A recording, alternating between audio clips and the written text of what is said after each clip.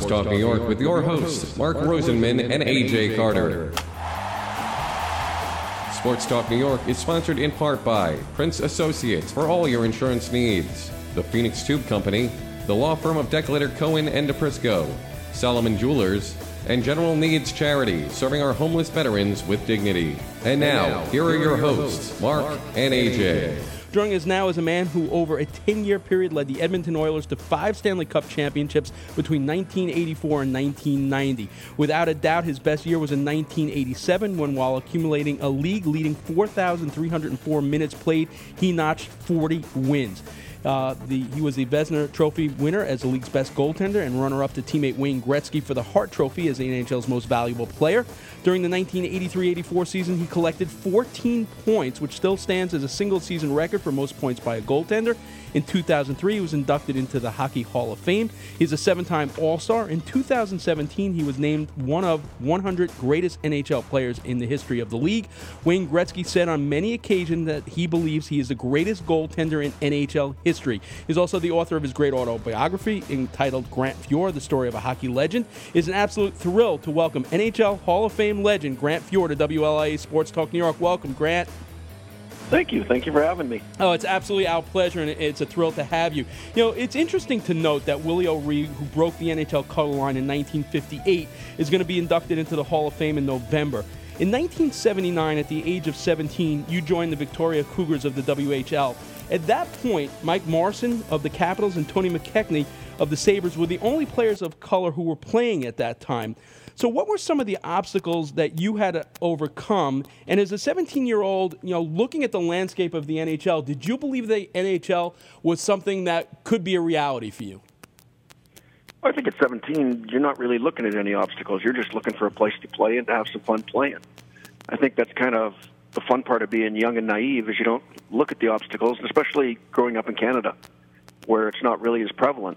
So, I got lucky enough that I found a good fit in Victoria. It was a team that played a style that I was comfortable with, and things worked out pretty well from there. It's so cool when you can go back in history and look at certain things. As a 17-year-old, you follow you and your fellow goaltender, Kevin Eastman, who was 2 years older than you, excel in the WHL, and you guys rank as 1 and 2 in the league, followed by the Billings-Bighorn tandem of Andy Moog and Neil Gerard. The league, at that point, really had some good scorers, such as Doug Wickenheiser, Kelly Kissio, Ron Flockhart, and Mike Bladesdell. What did you learn from playing for Coach Jack Shupe for the Cougars in your hometown in the Western Hockey League? Well, I think Victoria was a good fit for me. One, it was kind of a veteran team at that time, and they played kind of a run-and-gun style. So, I'd grown up playing minor hockey and stuff. We'd always played on teams that were offensive. We'd give up lots of shots, so it was a fun way to play. And going to Victoria was the similar thing, where we'd give up some chances, but we knew we were going to score some goals, and it was a great fit for me there, which turned into the same style that Edmonton wanted to play and turned into a great fit there. It's interesting because you had 2 great years in Victoria, which included the league championship, a trip to the Memorial Cup in '81. During those seasons, you posted a remarkable record of 78 wins, 21 losses, 1 tie within the span of 100 games. Wow. You're drafted 8th overall by the Oilers in the 1981 NHL draft, which was held June 10th, 1981 at the Montreal Forum. Interestingly enough, the year before, the Oilers had drafted Andy Moog, which we had just talked about. What do you remember about draft day? Well, I think draft day, the last place I thought I was going was Edmonton. Andy had just come off the great playoff against Montreal and looked like he was a lock for the future. They had Gary Edwards, they had Ronnie Lowe, so they had veteran presence there. So I didn't think Edmonton was a place I would end up.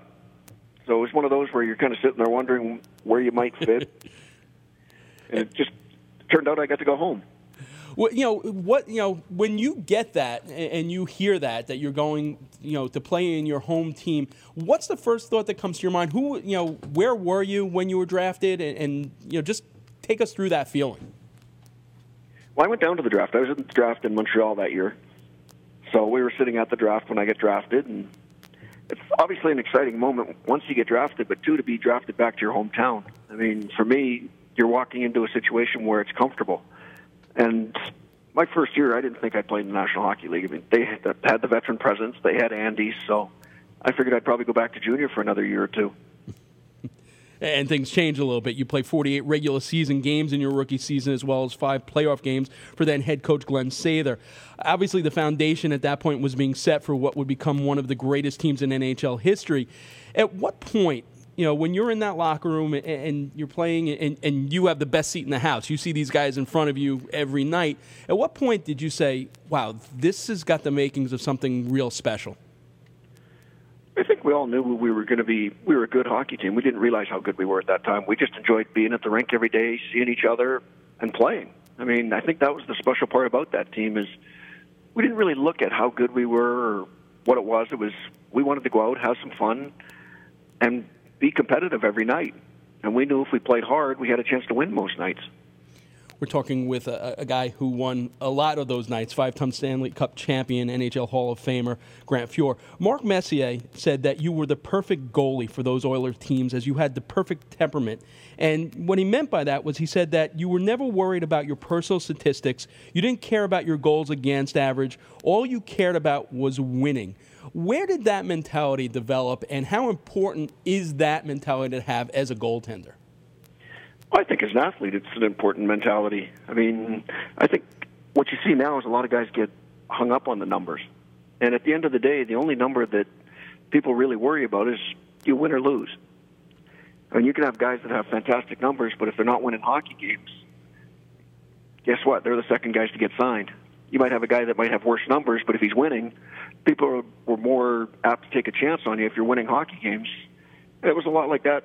As a kid, if you were winning, you got to play more. So, I mean, I just took a liking to winning.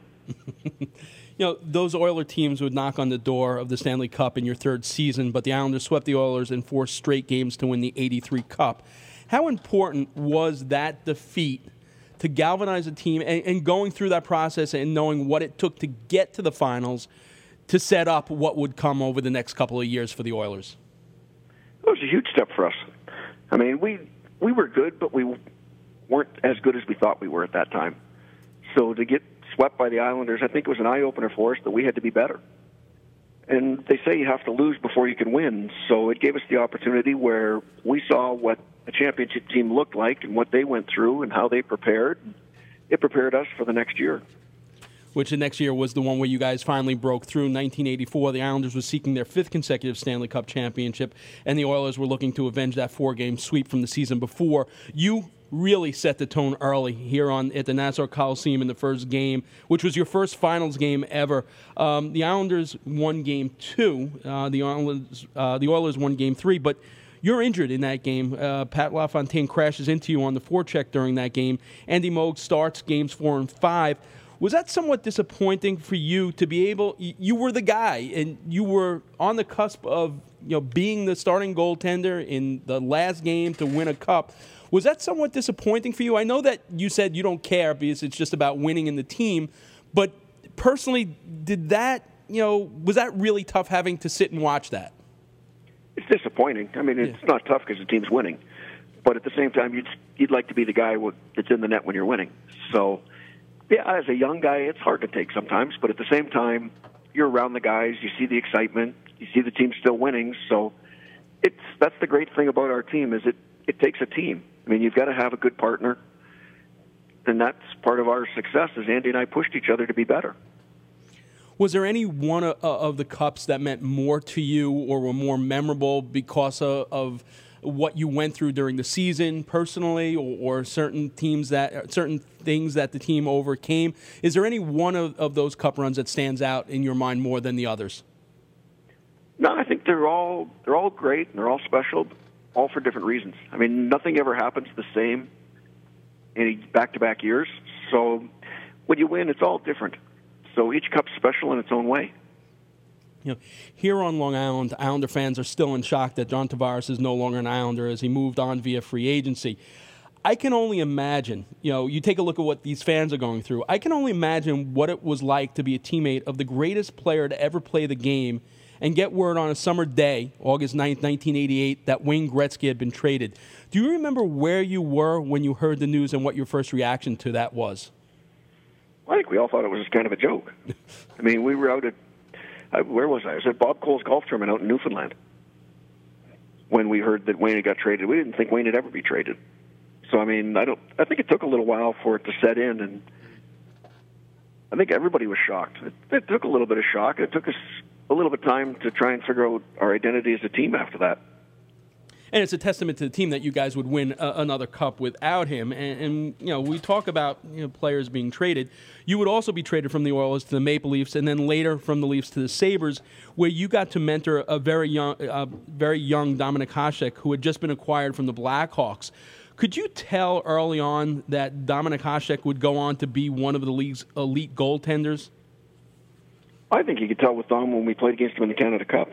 I mean, people forget that he played in the Canada Cup and played extremely well. So you get a chance to see him play there, and I saw him play a little bit in Chicago, and then to get to see him every day in Buffalo, you knew what a good competitor he was, and you knew how good he was. So it didn't shock me at all to see him go on to be great. Is there something about a goalie's? I mean, I get to cover Henrik Lundqvist, and I see the preparation he puts in day in and day out. And it takes a special mentality to be able to shake off a bad outing. Sometimes no fault of your own if your defense lets you down. What is the one ingredient mentally that sets goaltenders apart? If you have equal skill, but there's got to be something within inside you that you can. I know that your Oiler teammates would say you might have given up 4 goals in the first 2 periods, but you would go into that locker room and the Oilers would be down 4-2, and you'd say, guys, I'm not letting up another goal, and then that Oiler team would go out and the final score would be 7-4. What is that mental makeup that separates a good goaltender from a great goaltender? I think you have to realize that goals are going to go in at some point. The goals you don't want to go in are the goals that break the back of the team. So in a 2-1 or a 3-1 game, you don't want to give up that 4th goal. So you find a way not to give up that goal, and it's just you'd have to keep fighting. And I think you can see it in guys, whether they have that mentality to keep fighting or whether you see the shoulders shrug when they give up a goal or they start to look around a little bit. I mean, goalies always have a tell as to whether they're frustrated or not.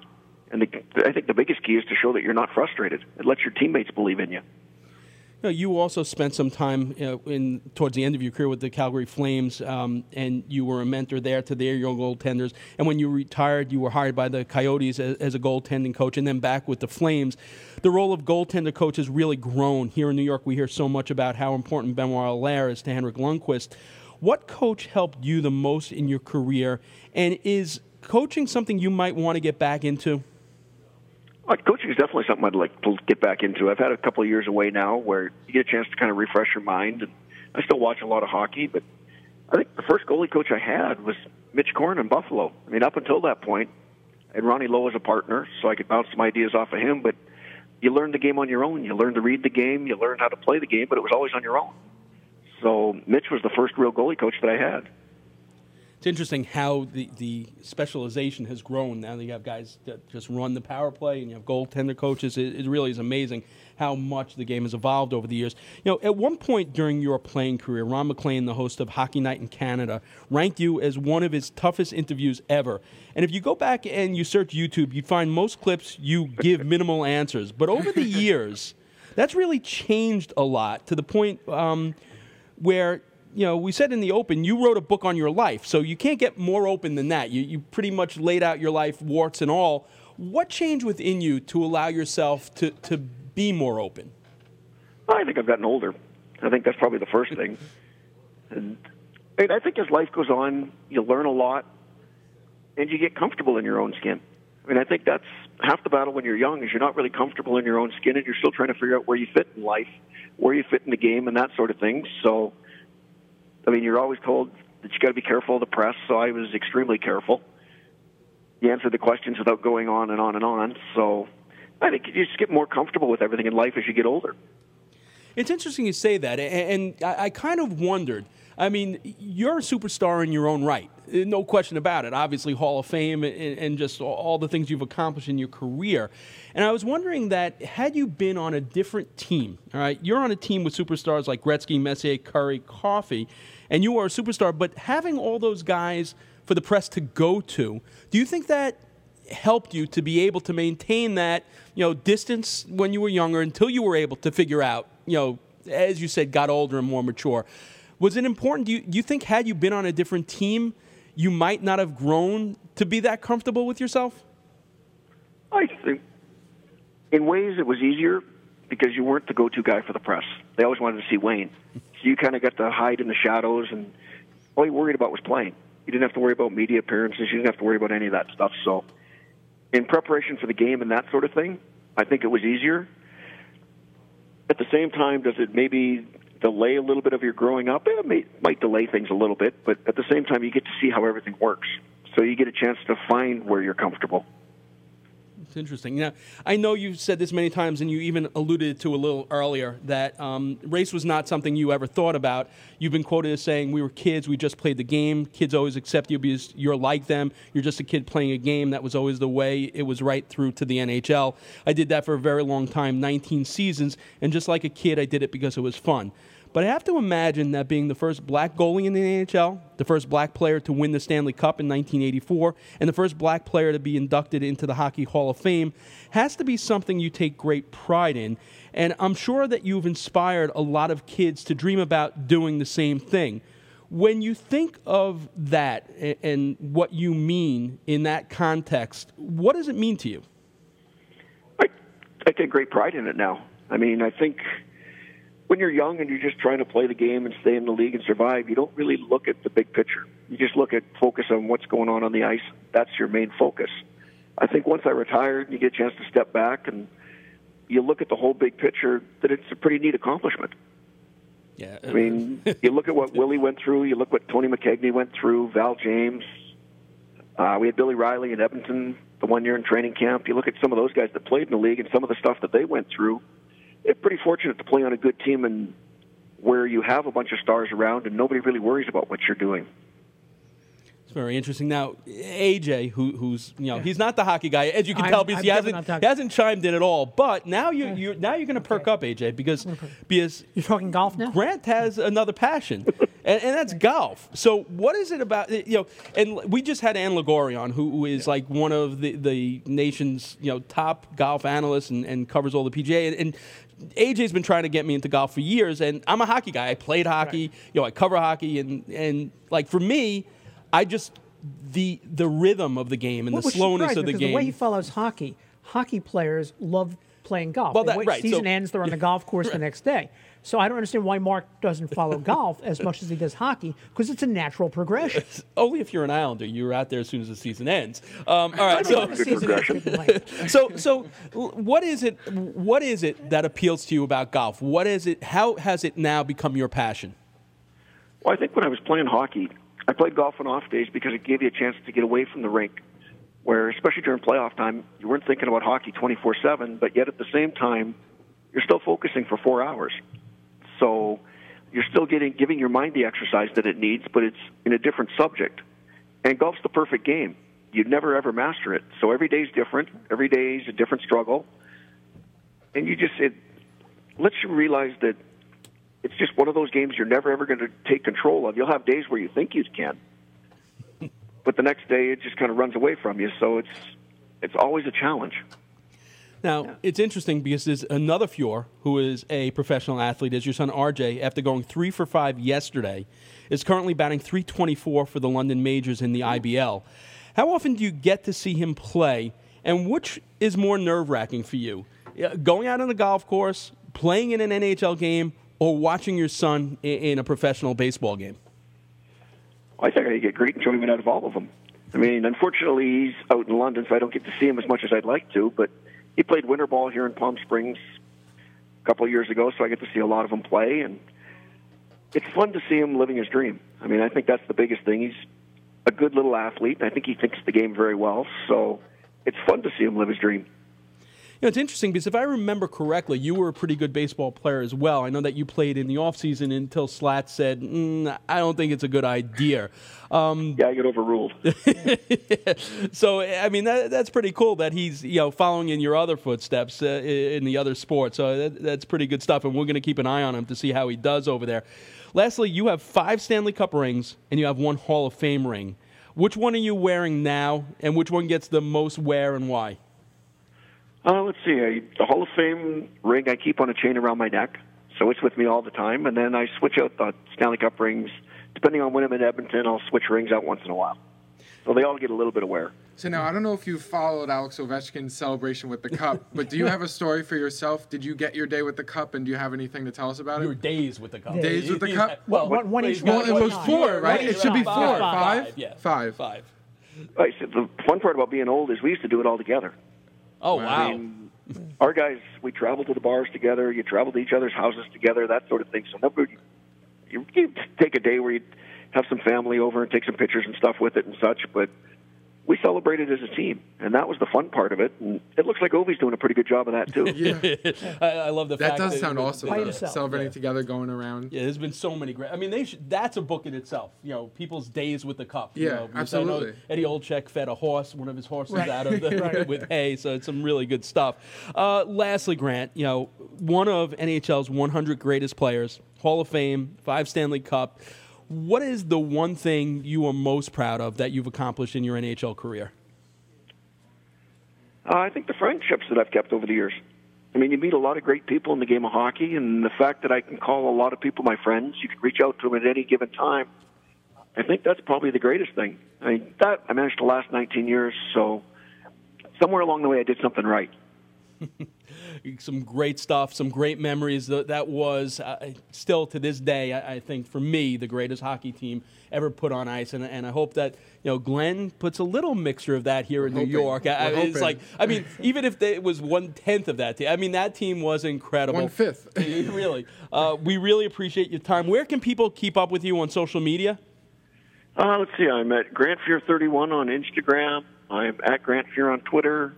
And GrantFear31 on Facebook. I love it. The Gotta guy who follow. initially didn't want to talk, now he's all over social media. I love it, Grant. Thanks so much for your time tonight. You actually let me, we also stream live video, so I'm wearing my Edmonton Oilers Mark Messier jersey tonight. But I'm not wearing golf shirt. Love it. You are wearing a golf. All right, Grant, be good. Thanks so much. All right, take care, guys. You got it. The legendary Grant Fuhr.